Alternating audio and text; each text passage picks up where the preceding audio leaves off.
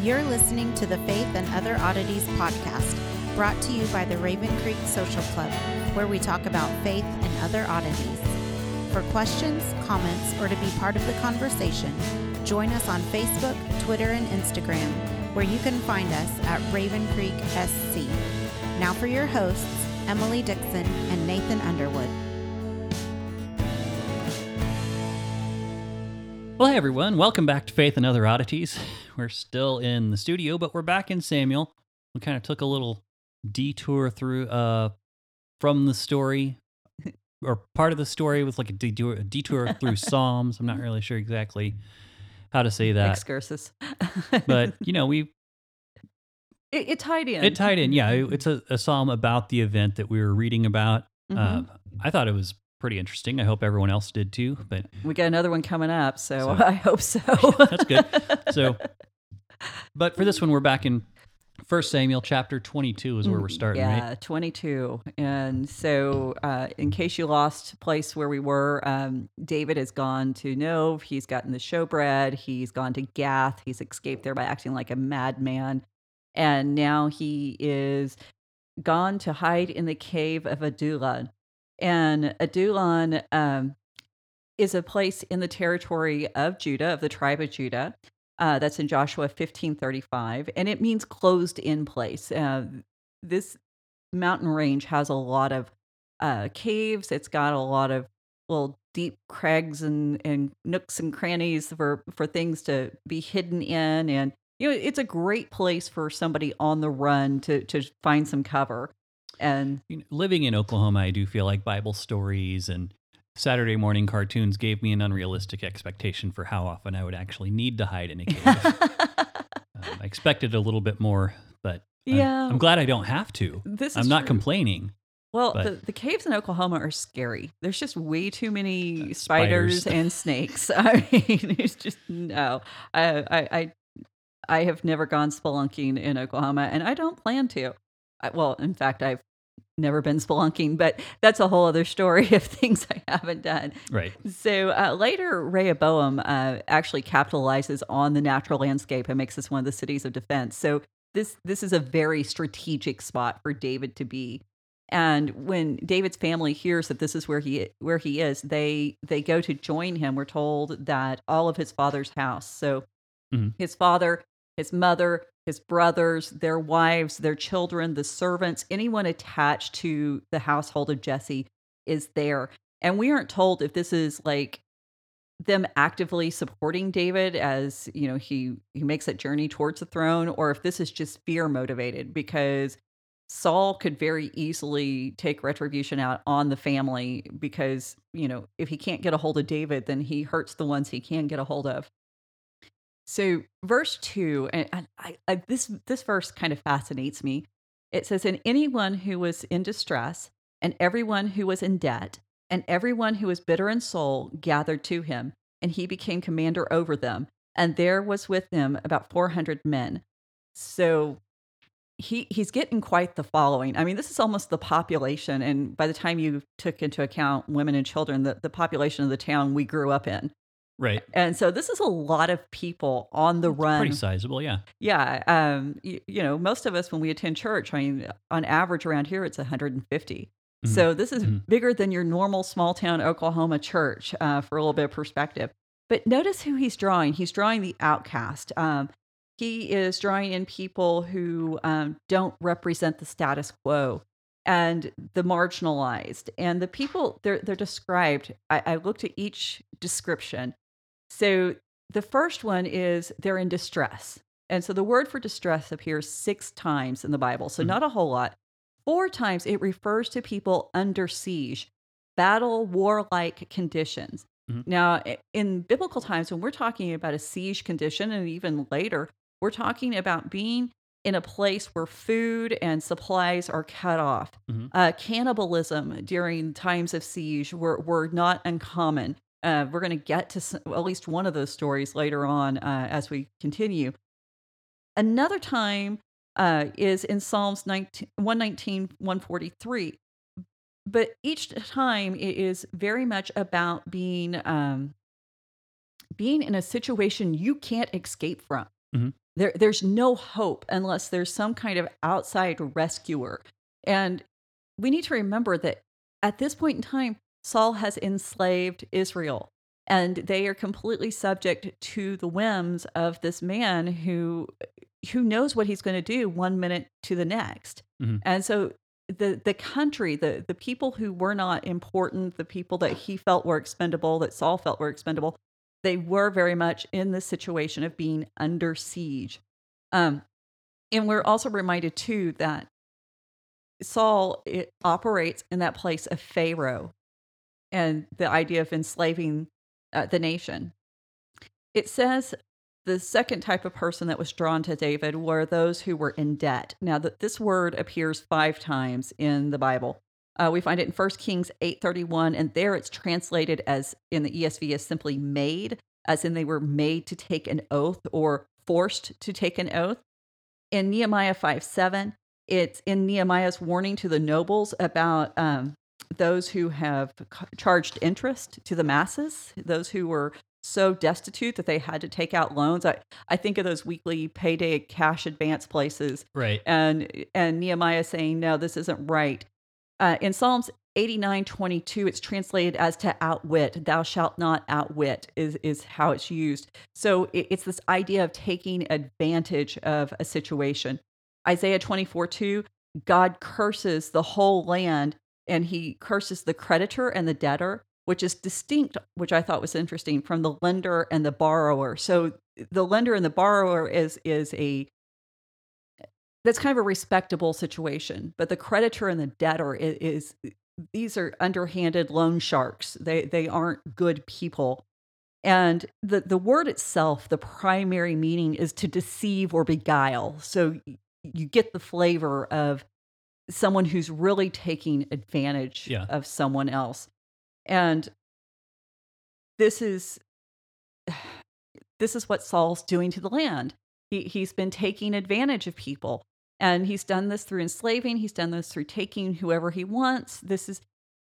We're seeing that this is starting to sum up the whole situation of the culture and the country, the political atmosphere and environment of the time. Right.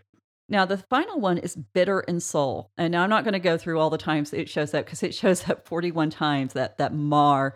But this bitter of spirit or bitter of soul should remind us of 2 women in particular. And Naomi Naomi, exactly. and Benjamin's mother. No, but you're Okay.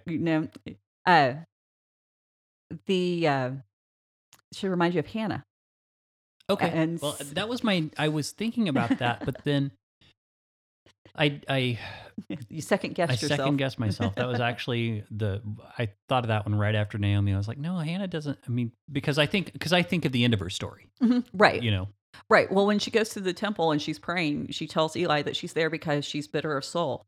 And we're reminded of this very subtle way of how women shape David's story.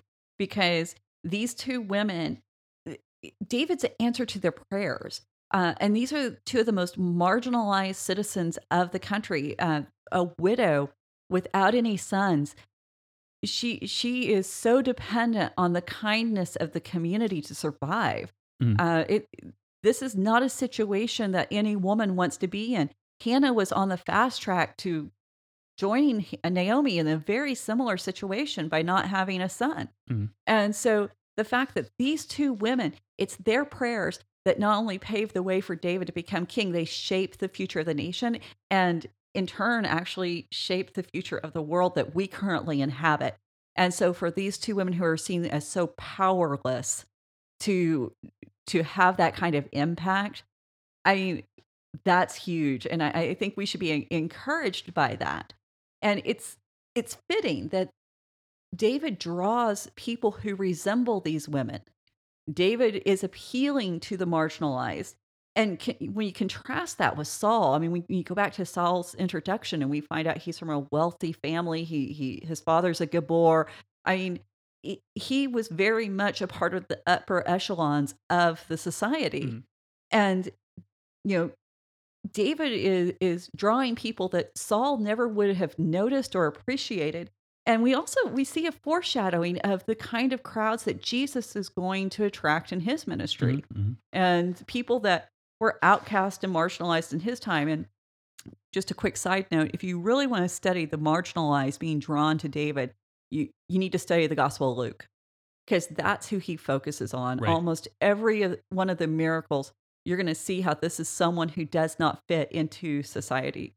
So in verses 3 and 4, David takes his mother and his father to Moab, and he asks the king of Moab to provide them a safe place while David figures out what God will do for me.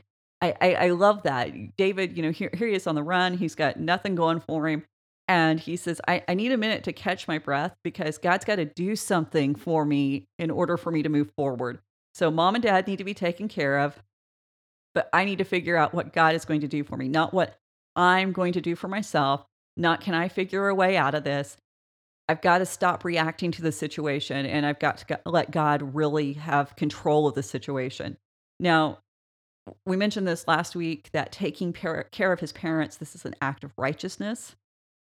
And the fact that he doesn't forget them during the time when he is most at risk is a side of David that we really haven't seen before. I mean, other than taking on Goliath and fighting him, David hasn't done anything kind for anyone else. He's been receiving a lot of things from people. I mean, even his and Jonathan's friendship seems rather one-sided. Mm-hmm. When we look at the covenant speeches with Jonathan and David, Jonathan is the one who's taking the oath. Jonathan's the one speaking. It's not David. So we're seeing this compassion from David that it reveals a little bit more about him than what we've seen, and I like that, because so far the picture of him and Samuel hasn't been the most positive, and there's going to be some even darker sides of David shown. But we're reminded too that David's grandmother, she's a Moabite. Mm-hmm. Ruth was a Moabite, so there's a good chance that Jesse had uncles or cousins living in this land. So for Jesse, it would be He probably wouldn't have had cousins. well, we don't know. Did Ruth have brothers and sisters? Oh, well, yeah, you're right. Because I'm thinking, like, I was thinking of the Ruth's sisters-in-law that Mhm. turned back. They didn't have any more family ties. Right. Is that so? Yeah, so we don't know what size family Ruth came from, and given the True. size of families at that point in time, it would I think it makes Not sense. unreasonable. Yeah. Yeah. And so for Jesse to find safe haven there would not be unthinkable. It actually makes a little bit of sense, but it really draws out the fact that it was the bitter in spirit that uh, connects us to Naomi in David's narrative. So this is when the prophet of Gad shows up, and he appears with a very simple message. We aren't told a whole lot about him. He basically says, go home, get back where you belong. You belong in Judah. That's where you need to be. Mm. And David does it. There's no debate. There's no talking it through. It just, he does what he's told. And Gad's going to go on. We're going to find him later. He's going to serve in David's courts. And the thing about his appearance now David, king of Israel, future king of Israel, has a prophet who speaks to him. Right. Every king of Israel has to have a prophet that will speak to them. So he's got an army of 400 men. Every king needs an army, and we have a prophet. He's building his royal court, and in the most unlikely of places, it's on the run. So verse 6, we have the sudden shift back to Saul. I mean, there's no warning. It says, now Saul heard that David was discovered and the men who were with him. Saul was sitting at Gibeah under the tamarisk tree on the height with a spear in his hand, and all of his servants were standing around him. So the last time we encountered a tamarisk tree was Genesis 21:33. And Abraham had just made a treaty with the king of the Philistines, Abimelech. And he had secured a well, and Abraham commemorates the treaty by planting a tamarisk tree. Now, this also reminds us that Saul has more ties with the Philistines than he does with Israel, because Mhm. Saul has not been doing his duty as a king in defeating the Philistines. And he's sitting holding that ever-present spear. And you've got to wonder how much tension is in the air with the servants. I mean, who's he going to throw the spear at this time? David's not there. Jonathan's not there. Yeah. Nobody wants to be around Saul when he has his spear in hand, and he's just heard David's building an army, and this isn't going to set well. And in verse 7 and 8, we know it doesn't set well because Saul begins to berate everyone around them. Everyone's conspiring against him. No one's telling him the truth. No one told him about Jonathan's covenant with David. And he claims that Jonathan's stirring David up for his own purposes. And he's going off on a rant, is what he's doing. And you can just, if you think about it and you think about all the previous episodes with Saul, whenever he's upset, you can almost feel the servants trying to make themselves smaller so they aren't such a great target. Mm-hmm. But I think maybe one of their concerns is, maybe I'm not as quick as David and Jonathan. Maybe I can't leap out of the way in time.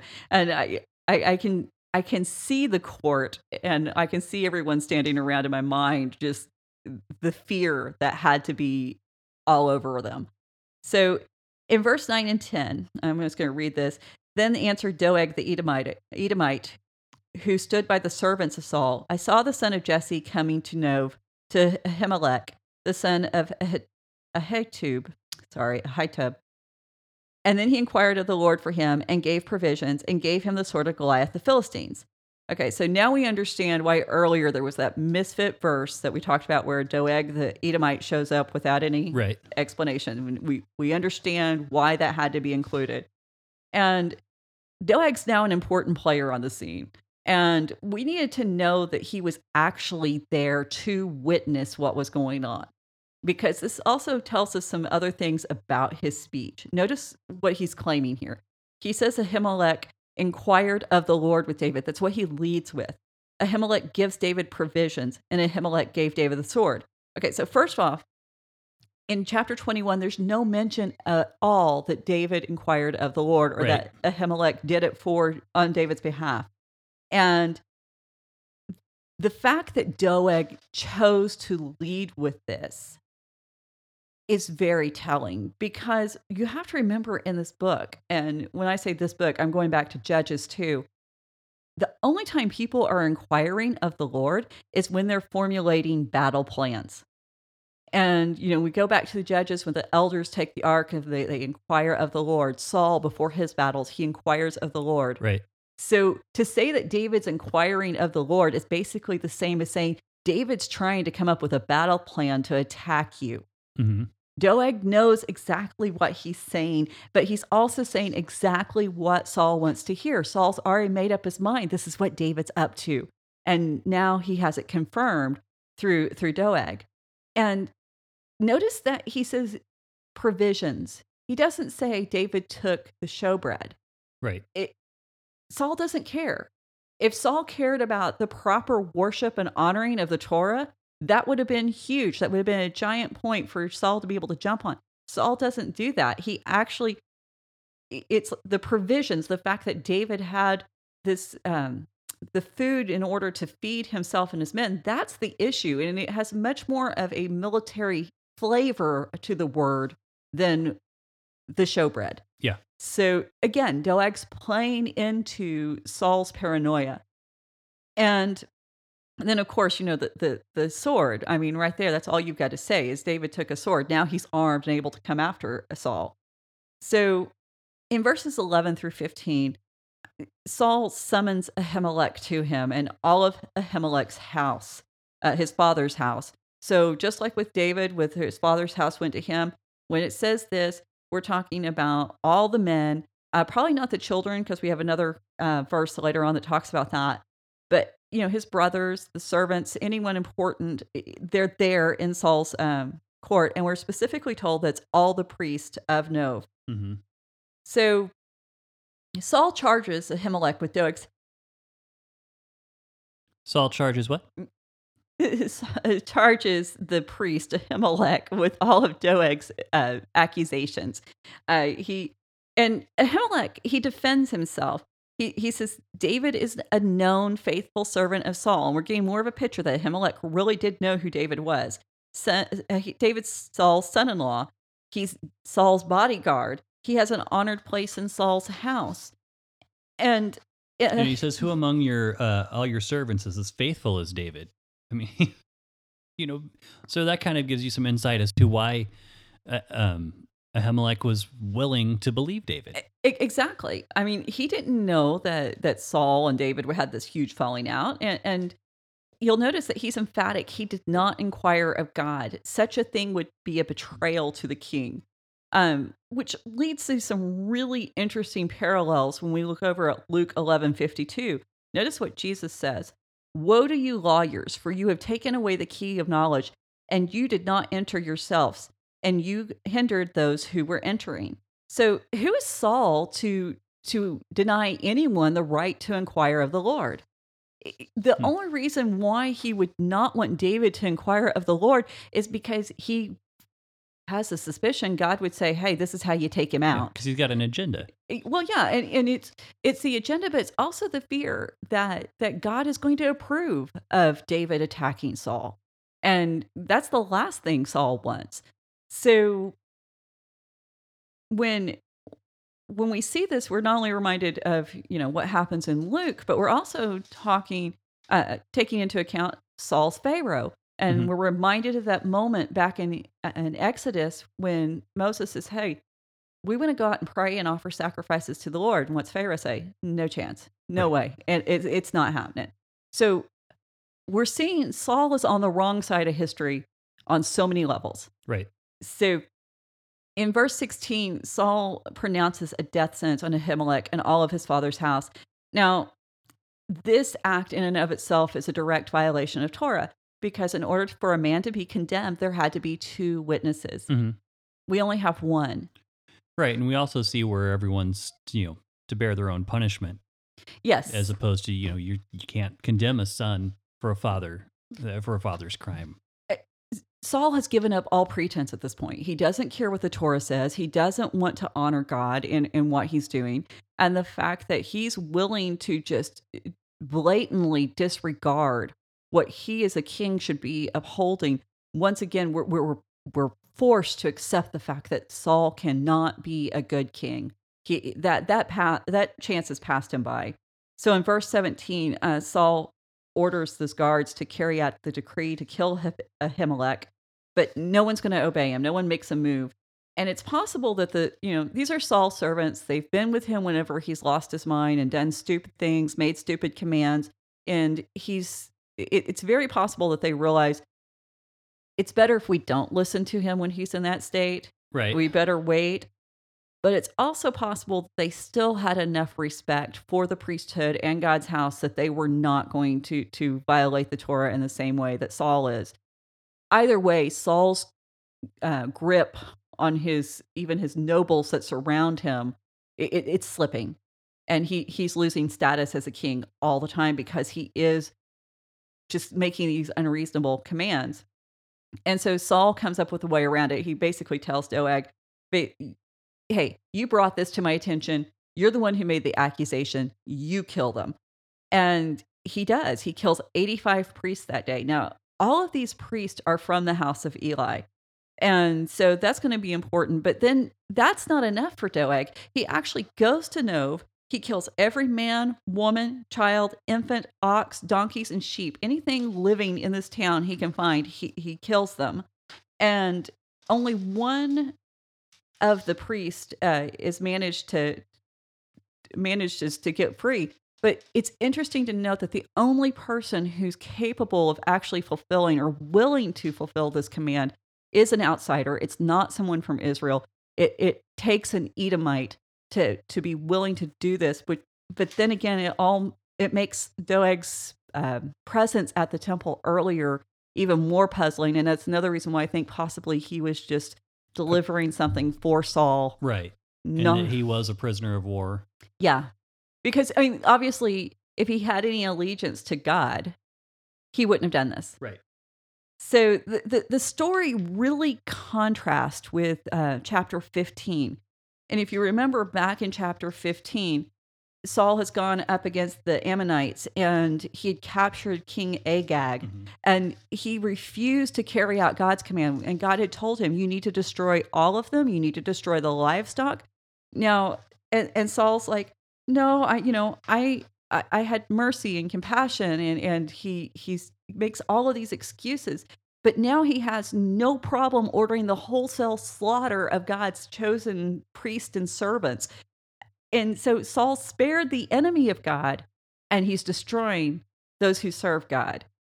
And, if you needed any more proof that Saul should not be king, I don't know what it would be. Right. So it's from this. I actually posted this quote without realizing that we're coming up on it on the Raven Creek Facebook page. There's a quote from the Talmud, and it comes from this story and this teaching. And it says, those who are kind to the cruel will be cruel to the kind. And this idea of justice and the fact that you can't circumvent God's justice, because when you do, horrible, awful things are going to come from showing mercy to those who don't want it, or mercy to those who don't deserve it. And I'm not talking like, when you go to God and you ask for repentance, I'm talking about people who make violations of the law. And there is a distinction between spiritual salvation and deliverance, and being delivered from the consequences of your decision. Right. We are always, there's no condemnation for those who are in Christ, but we still get to bear the consequences a lot of times. Sure. So, but anyway, despite the fact that Saul is completely out of line, this is a fulfillment of prophecy. It's a prophecy that goes back to 1 Samuel chapter 2. We are told that Eli's house is going to be wiped out. And at this point, the rabbis see the one surviving priest that does manage to escape as everyone, and they take the word everyone and they divide it. So there shall be one, pretty much is what they're saying, that one person will escape and he will beg for bread. And so they take a little different take on the prophecy, not that anyone who will survive, but the one who does survive, this is going to be his fate. But Eli's house is completely wiped out except for this one. And so this one son, and this is in verse 20, is Abiathar, and he escapes to David. So, he's looking for someone to save him. He knows he can't stay in Nov. He can't go to Saul. He probably can't even go to the other priest, because if he goes to any other Levitical city, he's going to put them in danger. David really is his only option, and he tells about the slaughter that happened in Nov. And verse 21, this is an interesting verse. David said to Abiathar, I knew on that day when Doeg the Edomite was there that he would surely tell Saul, I have occasioned the death of all the persons of your father's house. So David doesn't blame anyone else. He doesn't even blame Doeg. He says, I have done this. Right. He accepts full responsibility, and you can't even imagine Saul beginning to take responsibility for the things he actually does do. Right. And the things he actively, because you go back to Agag, and he's like, oh, well, the people made me do it. It's this idea that he can find an excuse for all of his actions, where David, was he wrong? Well, yeah, but he wasn't the one who actually did it. He wasn't the active participant. And this is where that line from the Psalm comes in, to turn from evil, but pursue peace. Right. And so David sees this as he turned from evil, but he didn't pursue peace. He knew what Doeg was going to do, and he still allowed it to happen. And he tells Abiathar, he says, stay with me. Do not be afraid, for those who seek my life seek yours. With me you shall be in safekeeping. So he doesn't just lament the past. He doesn't get stuck there. And I think that's one of the temptations we have to fight, is when something bad happens, we kind of get stuck there. Yeah. And David actually makes provision for the future, and he makes provision for his own future, but he also makes provision for Abiathar's future. And so now we have this really striking contrast of David and Saul. Saul, who was the butcher of the priest, and we have David, who is the protector of the priest. So we can see why David is the superior one to be God's king. But something else significant is happening here, because aside from an army and a prophet, what else does a king need? He needs a priest. And now David has a priest. Mhm. So again, he's building that royal court, and Saul in his temper and his rage, he actually paves the way for David to progress in this path. Right. And we're going to see that over and over again. We've already seen it some. Every time Saul does something ridiculous trying to stop David from any forward progress, it always works in David's favor. And it gets to the point that it's almost comical. But the destruction of Nov also does something else. It paves the way to move the spiritual center of Israel to Jerusalem. Right. So, because David's not going to have the same spiritual center as Saul, his predecessor. Mhm. And as a king, building a sacred space, that's part of their duties. And that's not just in Israel, that's all ancient cultures. Right. That a king should be one who provides a place for the worship of the God that supports him in his kingship. Mhm. So this is what David's going to do. So Abiathar, he serves David throughout his entire lifetime. At David's death, Solomon will exile Abiathar. He says it's an act of mercy because Abiathar had been in the wilderness with his father. But this completely fulfills the prophecy.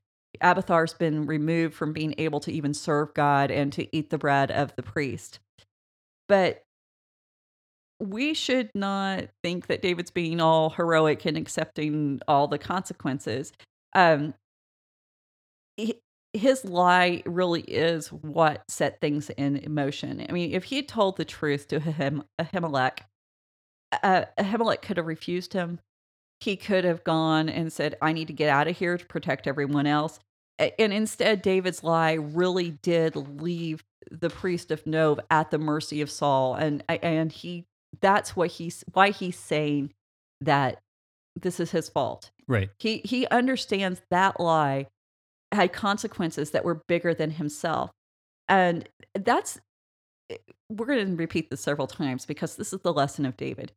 David teaches us that it's not in the ability not to sin that we receive righteousness or mercy or grace or love. We enter into this relationship with God fully taking responsibility for how we failed, where we've messed up, the sins we've committed, and we don't try to pass them off as, oh, somebody made me do this, the devil made me do this, if I had better parents or if I had more money or if I looked better. It's saying, no, I did this. This is my problem. I made the mistake. I need forgiveness for what I have done, and to stop looking at other people as some kind of scapegoat. And that's what makes David worthy of the kingship. Right. And so I think so often, it's easy to point at what David did and really, really castigate him for the fact that he screwed up so much. But one of the things that I think we need to remember is many of the things we think are wrong today, many of the things that we condemn David for, the only reason why we know they're wrong is because David did them first.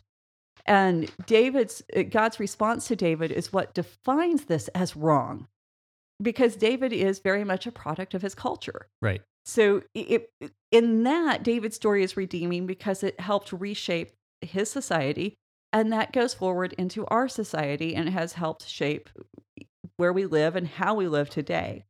So God is always about shaking up the status quo. Mm-hmm. And so when he brings David in, he's bringing in a man who can say, okay, I'm fine with changing this. Mm-hmm. I can accept the fact that even though this is the way it's been done forever, that kings get to, call in any woman they want into their bedchamber, or they get to kill off whoever they want. God's saying there's a new way. I will adjust. I will change the way I do Mm-hmm. things, and I'll be fine with that. Saul, he never gets that because he doesn't know how to submit himself to God. Well, because he decides he is going to be a king like all the other nations.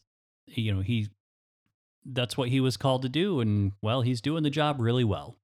Yes. And I think David's willingness to change really becomes the example we need to pull out of that. I mean, I know in my own life, it's so easy to justify things I do. Well, everybody's doing it. We've all heard this excuse from our kids. We've all given it as teenagers. And it's amazing how easy, even as an adult, it is to just Yeah. throw that out there. Mhm. And I hate that. But, the rabbis weren't content to leave all the blame with David. They actually bring up Jonathan and they said, if Jonathan had just sent a few loaves of bread along with David, this whole thing could have been avoided. And so, Well, David didn't really think to provide for it either. right? It's, I don't know. That seems like a flimsy kind of excuse. Well, it is and it isn't, because think of how many times if we had just stopped to make sure that someone we cared about had everything they needed, we could stop calamity. And I think this is where we need to address a need as soon as we see it, and not let it just play out. And oh well, God will provide. Well, yeah, God did provide, but at what cost? So we're going to leave First Samuel again, because we're going to go over to Psalm 57, because I'll try to get the numbers right this time. well, I'll correct you if you're wrong, but this psalm is said to have been written when David was hiding from Saul in a cave. Now, there's two psalms that talk about David hiding in a cave, but we also have two passages in Samuel that talk about David hiding in a cave. So there's much debate. Did Psalm 57, was it written when David was in the cave, or is it the other psalm? So my solution to this was, since this is the first account of David hiding in a cave, I went with the first psalm about David hiding in a cave. Well, it works, I guess. Yeah. So I just want to put that caveat out there, because that's how I chose it. So the superscription, and we discussed how those functioned last week, was probably written later after the psalm was composed, and it leaves us with two ways to read the psalm. One, this is a record of David's actual response to running from Saul, or David's flight from Saul offers us an example of an appropriate way to respond or to think about situations where we're fleeing from evil. And I don't think one precludes the other.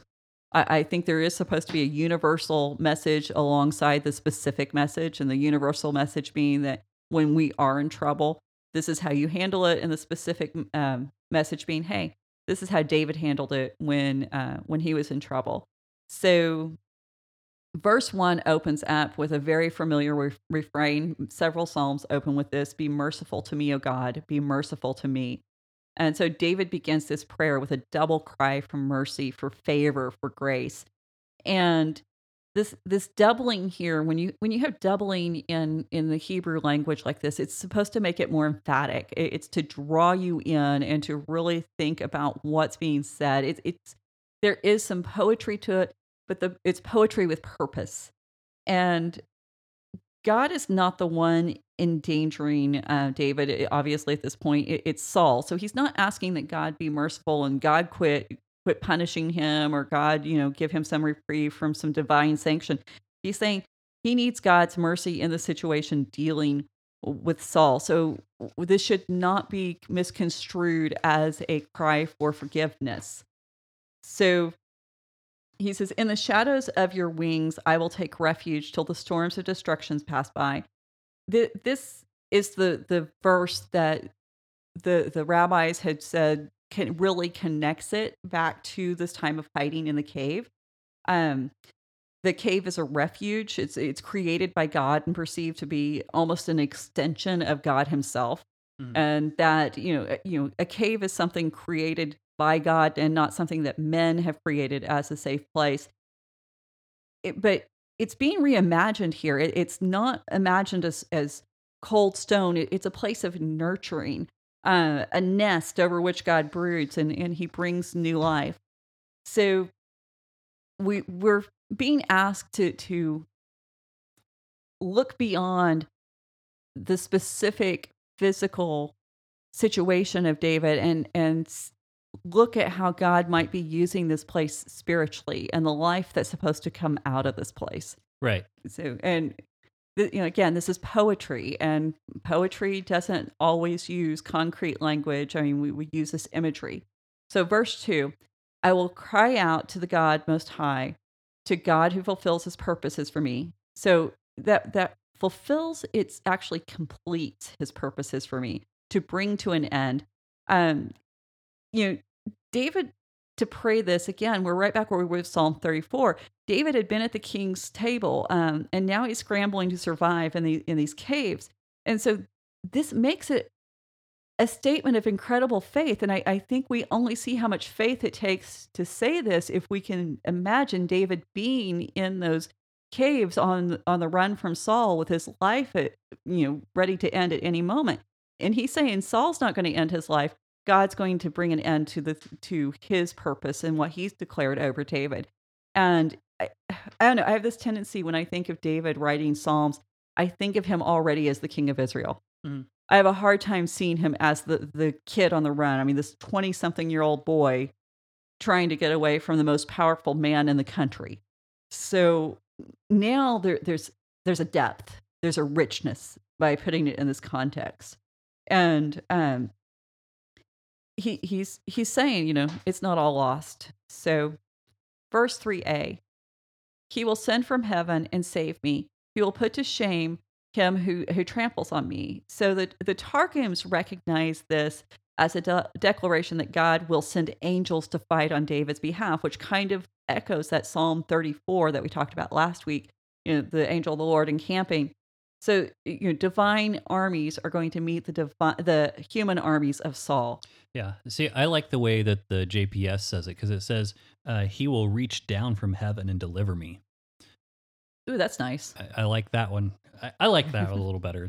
And what's interesting though is so there's the Selah here, and in the ESV there's a line after the Selah in that verse. Well, so I'm curious about. Do you have anything on that?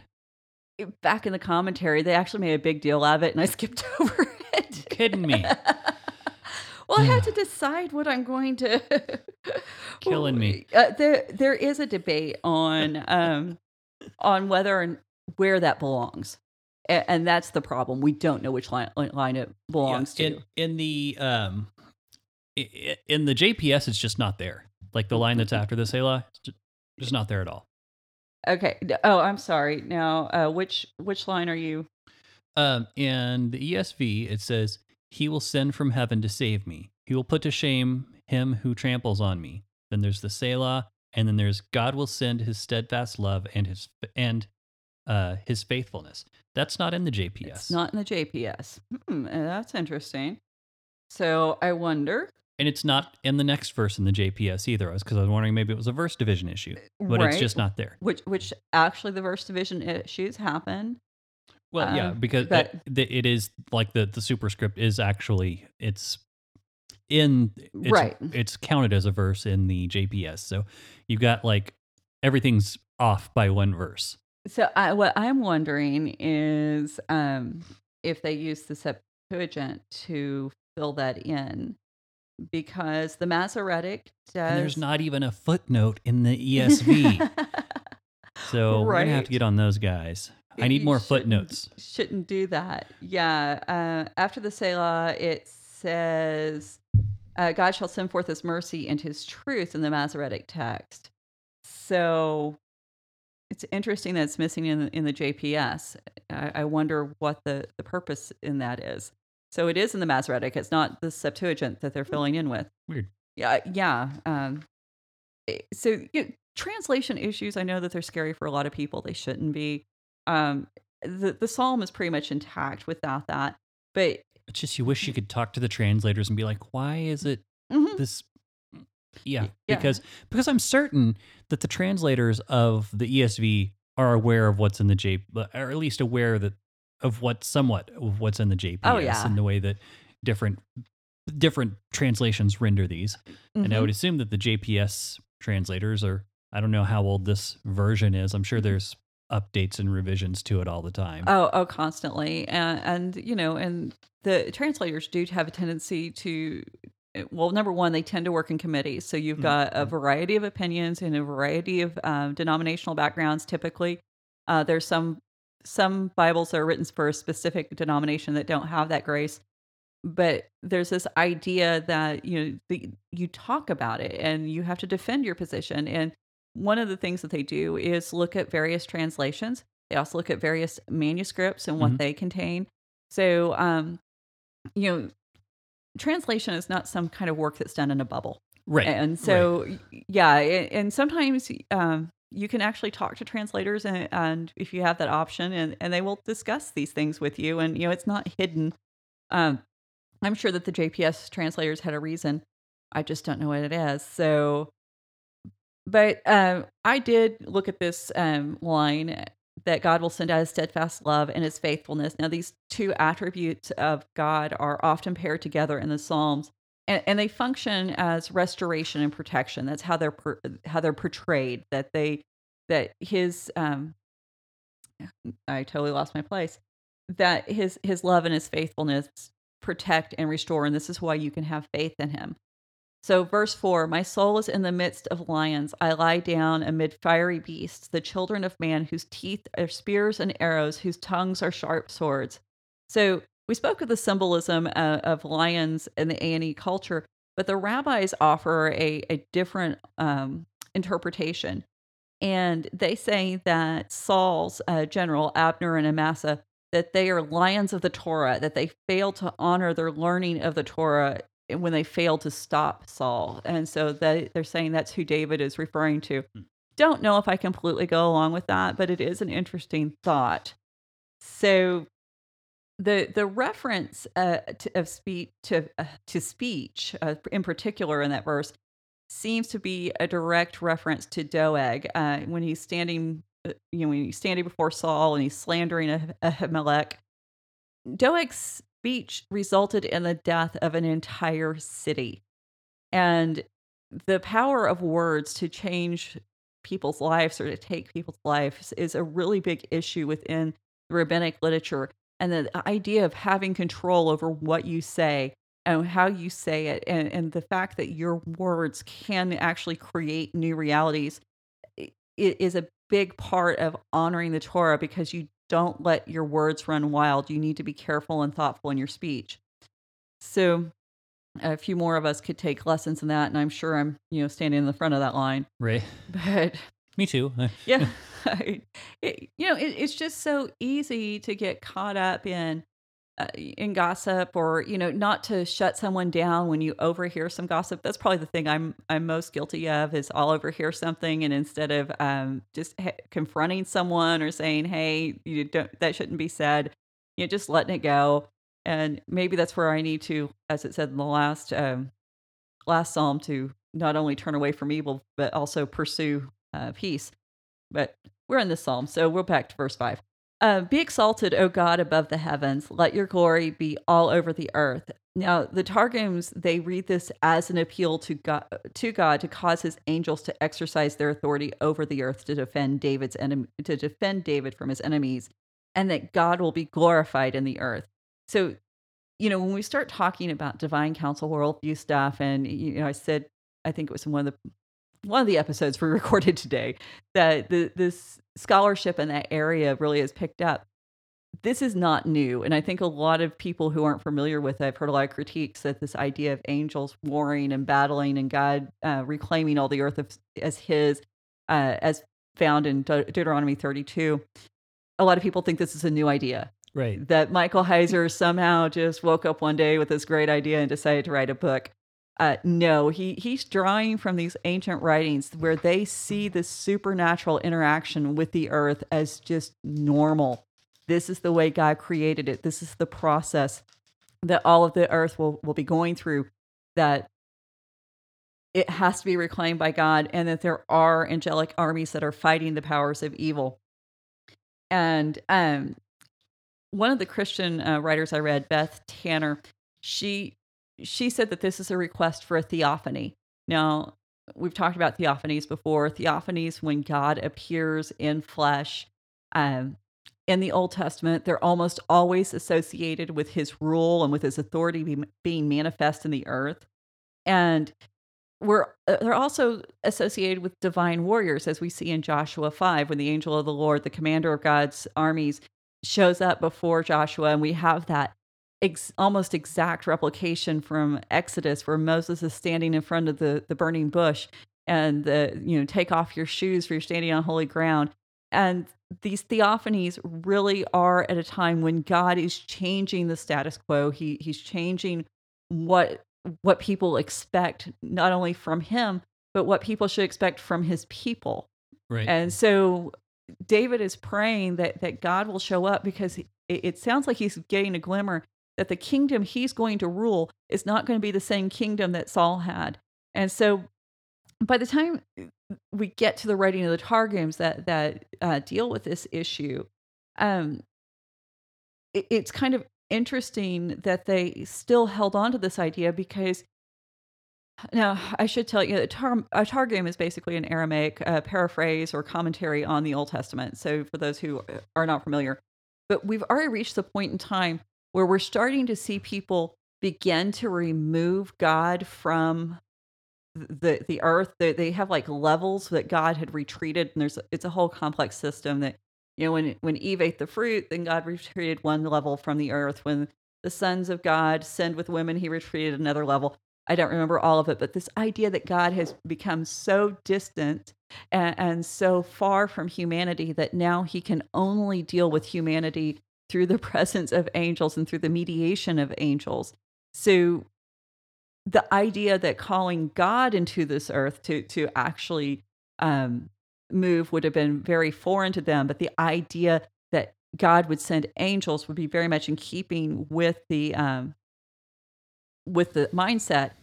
But again, that direct interaction with God is something David's work holds. It's one of the hallmarks of his Psalms, is that God does want to be involved with the individual, and that God isn't so holy and isn't so far removed that he can only hope that the angels will show up on his behalf.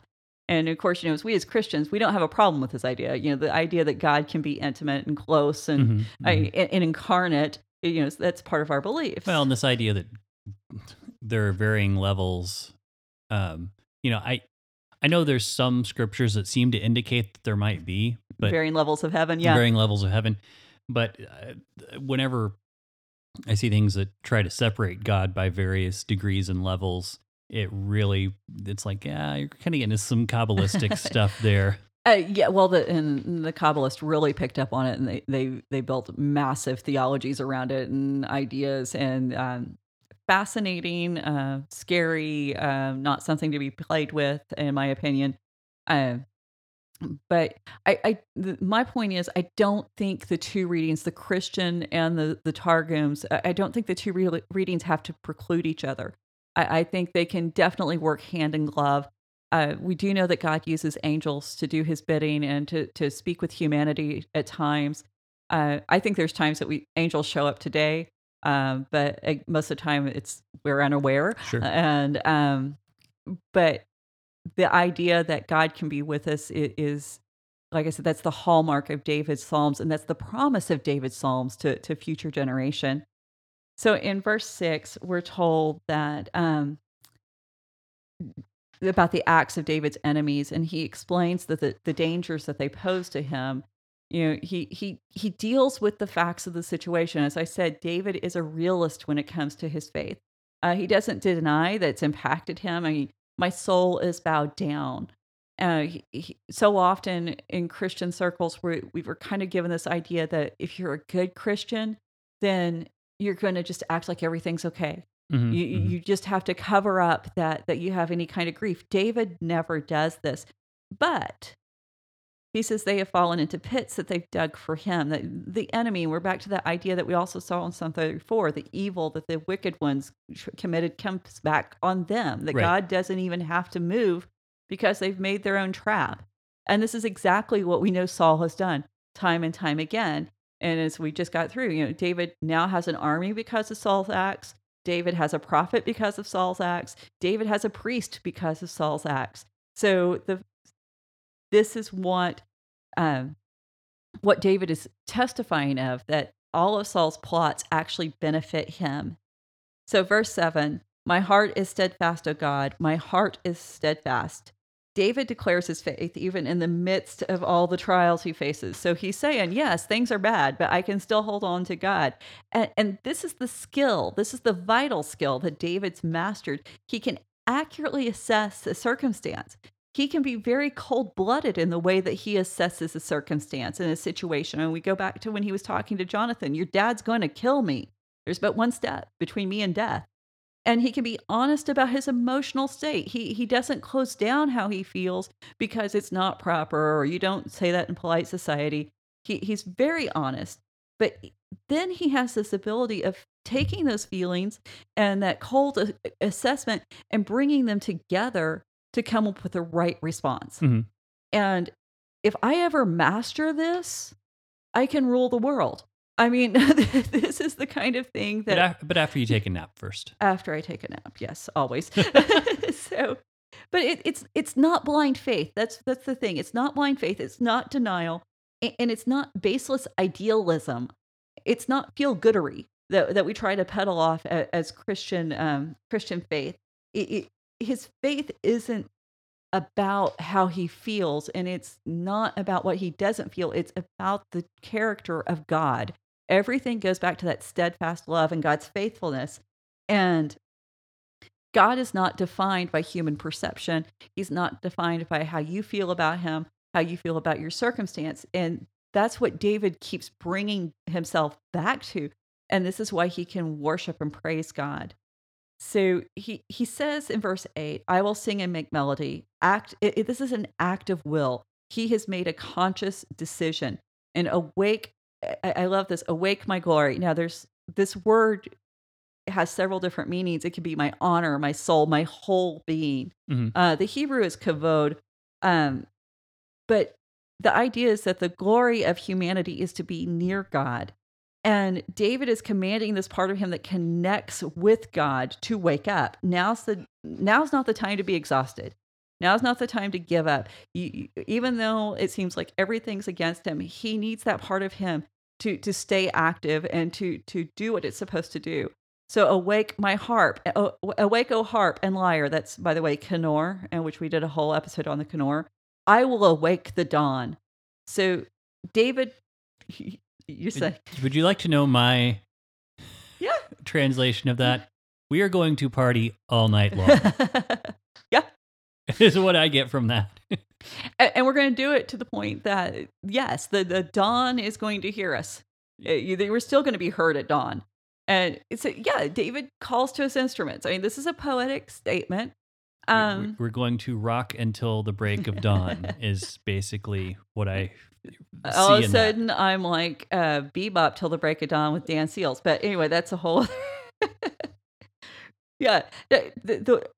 Beth Tanner, she says, the one praying is now leading the chorus that rings through the heavens, is how she phrases it. I thought that was a really good way to phrase this. David's not content to wait for the joy to return. I mean, we talk about there's joy comes in the morning. He's not waiting for that. He's saying, I'm going to summon it to me. And he is going to actively pursue this, just like he said in the last Psalm. So there's that consistency in David.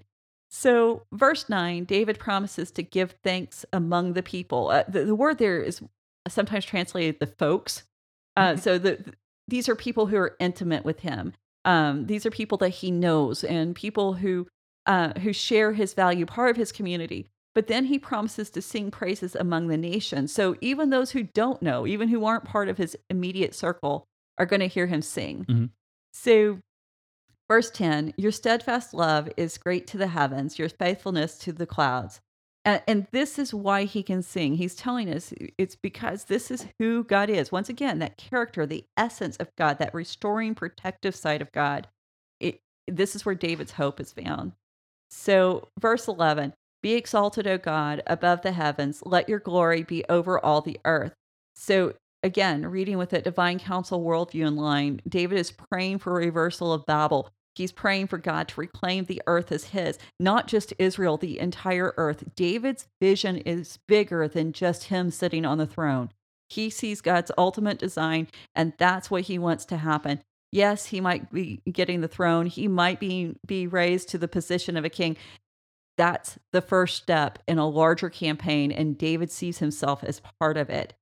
And Sforno, this is one of the medieval Jewish rabbis, he said, "May it become apparent when you overthrow all the monarchs of the earth that you are supreme ruler." So that's the way he translates it. It's a little fast and loose with the Hebrew, but I think the sentiment is there. And if this is what the medieval rabbis are seeing in this text, this tells you that this divine council worldview has been a part of the fabric of Judaism since the dawn of time. And I love that.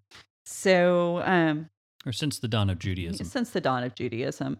And so we need to remember through all of this, David's still on the run.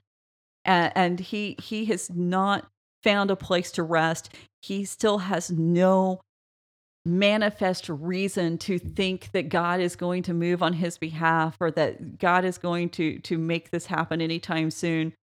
Everything around him is telling him the exact opposite, but he's hanging on, like I said, to the truth of who God is. Mm-hmm. That's all he can cling to at this point in time. And, I think so often as Christians, we like to try to break it down into these ABC steps, or 1, 2, 3, this is how simple it is. And you just pray this prayer and that's not where it is. We got to hang on to the character of God. And most of us don't know what the character of God is. Right. Most of us have heard God so maligned by those who say, oh, well, the God of the Old Testament is this angry, horrible God who just wants to kill everyone. Then Jesus came along and he's puppies and butterflies and rainbows. Right. And so there's a reason why God's character is under attack. And it's so we don't know who we are. If we don't know who our creator is, how in the world can we define the creation? Right. So this is what David teaches us. Be real about how you feel. Hold on to the character of God. Be okay with the facts of your situation. Don't hide from them. Right. And so I think so often we just get out of balance. Mm-hmm, mm-hmm. So, and David kind of teaches us how to be in balance and not to fall into those traps that so many of us as Christians do. And, oh, how are you today? I'm blessed. I'm blessed. I'm blessed. And you just no, you're not. So anyway, I could go on another hour on that one, but I'm sure we'll stop there. So we'll spare everyone. But thanks for being part of this, everybody out there. If you want to be part of the conversation, continue to send us messages and whatnot. Raven Creek SC on the social media. RavenCreekSC.com is where you can find our website. And if you haven't already, just take a minute. We do ask that you give us a rating and review on iTunes. That helps people find us. If you like what you've heard and you think it would benefit other people, feel free to share. Please. It's your Facebook page or Twitter or whatever it is you're using. So we appreciate it either way, and we will see you next week. Thanks. Bye. Bye. You've been listening to the Faith and Other Oddities podcast, a Raven Creek Social Club production. Don't forget to follow us on Facebook, Twitter, and Instagram. If you like what you've heard, please write us a review on iTunes or consider supporting us on patreon.com/RavenCreekSC. As always, thank you for listening, and don't forget to join us next week.